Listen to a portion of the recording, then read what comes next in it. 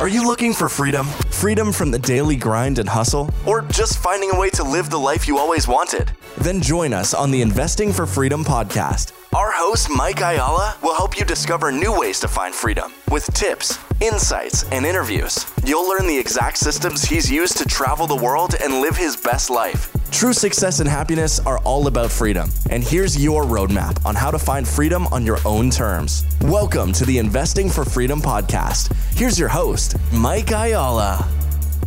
Thank you for joining me on the Investing for Freedom podcast. We are going to pick up where we left off last week on the concept of fast money, slow money. And I'm probably going to keep this pretty short and sweet. If you are a real estate expert, I don't know, maybe you want to turn this off right now, or maybe you'll pick up a nugget. I'll tell you what, it doesn't matter how much I think I know in life. I try to come in curious, hungry, and even when I'm listening to something or someone where I'm like, oh, you know what, I've been doing real estate for 20 years, I usually pick up something. So maybe you want to shut it off, maybe you don't. I'm going to start off with saying that we are launching the Real Estate Accelerator. I said this at the close of the last one, but if you text the word real estate to 480-531-7519, you will get a discount on the online course. It's $397. Again, you'll get a discount. This thing is packed. And again, this is a real estate. This isn't where I'm not doing a deep dive in mobile home parks or, commercial buildings or any of the areas that I've invested in over time. This is more of a real estate generalist course. But there's a ton of value in it. It's packed. I did this course not live. It was online. It was on Zoom with a group of people. And I'll tell you what, the students, some of them were already successful, already in real estate. Some of them have never bought real estate, and most of them have gone on and done some pretty cool things just in the 6 or 8 weeks since it's been done. So we took that course and turned it into an online version that is now $397. So much value. We brought in a bunch of, friends and experts, a guy with land development, flipping. Ken McElroy came in and spoke. Some other big names. We had Matt Onofrio in. And I'm going to keep adding modules to this too, by the way. So if you buy the Real Estate Accelerator course for $397, we'll drop new modules every once in a while. So even once you finish the course, even once you watch all the modules, every once in a while, you'll get some bonus stuff in there. So if you're interested in that, text the word real estate to 480-531-7519. Let's get back into picking up where we left off last week, talking about fast money versus slow money. And the concept was, in case you didn't listen to the previous episode, it's really about, wealth is a long game, cash flow is a long game, income's a fast game, stock market investing, meaning like day trading, fast game, 401k is a long game, real estate is a slow game in my mind.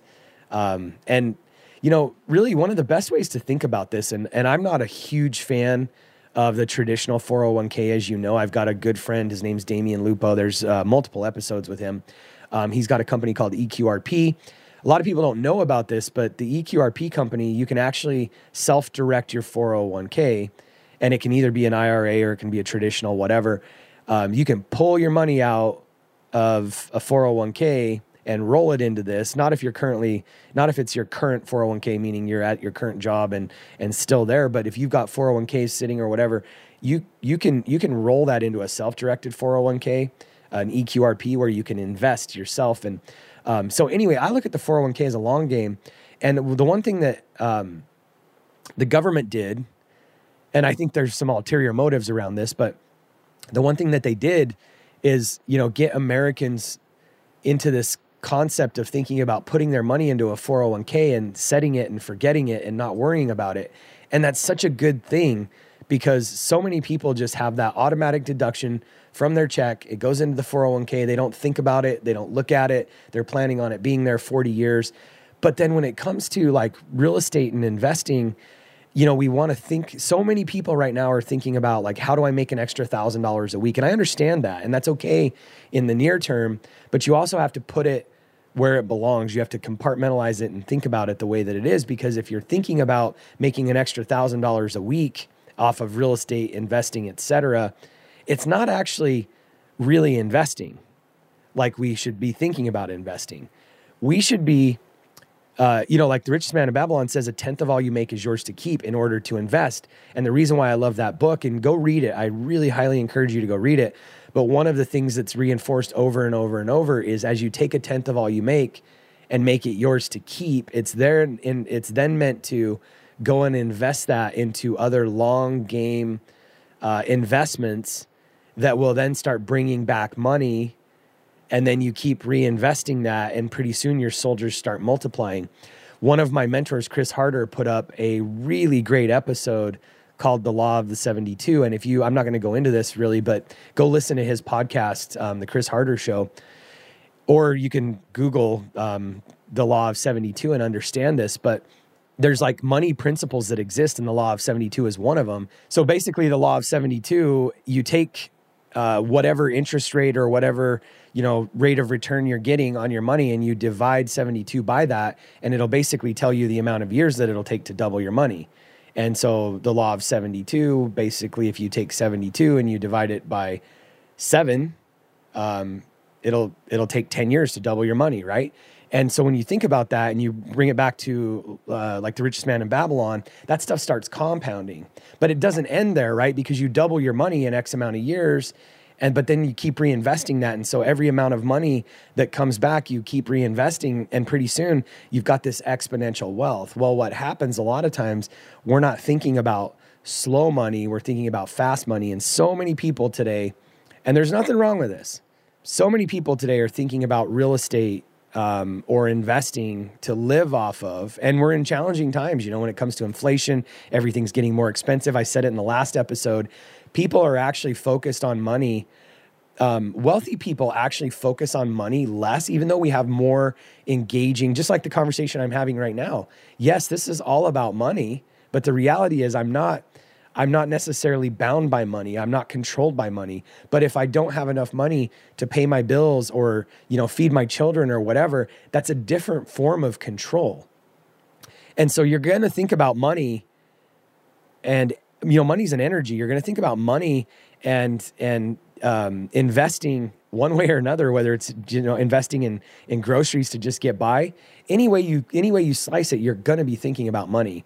And so we should shift that and put a percentage of our thought process and our time on slow money, thinking about money from a different perspective. Kara says this all the time. When you chase money, it runs from you. When you chase money, it runs from you. But when you start thinking about money from a different perspective, you start attracting money. And I know that sounds crazy, but the reality is, even if you just think about it from a practical perspective, and maybe this isn't that crazy, if you start thinking about money from a different perspective, the reason why you start attracting it is because you're not stressed out about it. You're looking at money from a different energy. And so we have to shift our mindset. Wealth is a long game, as I said. Cash flow is a long game. And so when you start thinking about that from a standpoint of patience, not, oh my God, how do I make an extra $100 this week? But you start thinking about it from a slow perspective. That's why money starts being attracted to us, because we're really attracting it because we're thinking about it from a different perspective. Instead of chasing it, or how do I make another $100 this week, we're thinking about how do I take, a certain amount of money and invest it, whether it's in a business or I build a course or I invest in a property or whatever it is. It's a totally different energy than how do I get another $100 this week. And so again, I think a lot of people today are thinking about real estate from a standpoint of not passive income, but how do I quit my job, or how do I make more money to pay my bills? And again, in the short version, or the short amount of time, I think that's fine. But when you think about it from a long game, it's so much better. And again, can't encourage you enough, get your hands on The Richest Man in Babylon. But here's a great way to think about this. So many people are stressed out right now about real estate. Is it going to go up? Is it going to go down? One of the reasons why Robert Kiyosaki said for a long time, and still says, that your house is not an asset, it's a liability. And so many people argue with that.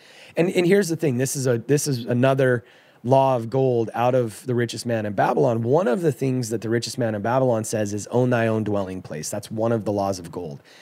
And I agree with that, but it's different for everybody. Karen and I have almost always owned our house. And when we moved to Phoenix, we rented for a year. When we moved to Austin, we're renting for a year right now.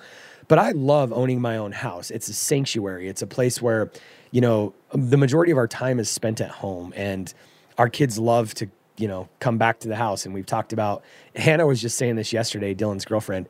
We went and looked at our new house that we're building, and she was talking about even the music that would be playing, when we were cooking dinner at our house in Phoenix, and she was saying she missed those afternoons because we had this sanctuary that we had built, right? And so was my house an asset or a liability? It was definitely a liability because it's not putting money into my pocket. It's not making me money. Now, when I sold it, it did make me money, but I've said this all along, I'm not buying real estate to speculate. I buy real estate as a long game. And so, if I sell my personal residence because I'm moving from Phoenix to Austin and the timing was right and I made a bunch of money, which we did, that's awesome, but I'm not counting on it. So my house became an asset, if you will, because it ultimately put money in my pocket and a lot of it. But you're not looking at it from that perspective to time it. And when we think about real estate investing, it's the same thing, or it should be the same thing.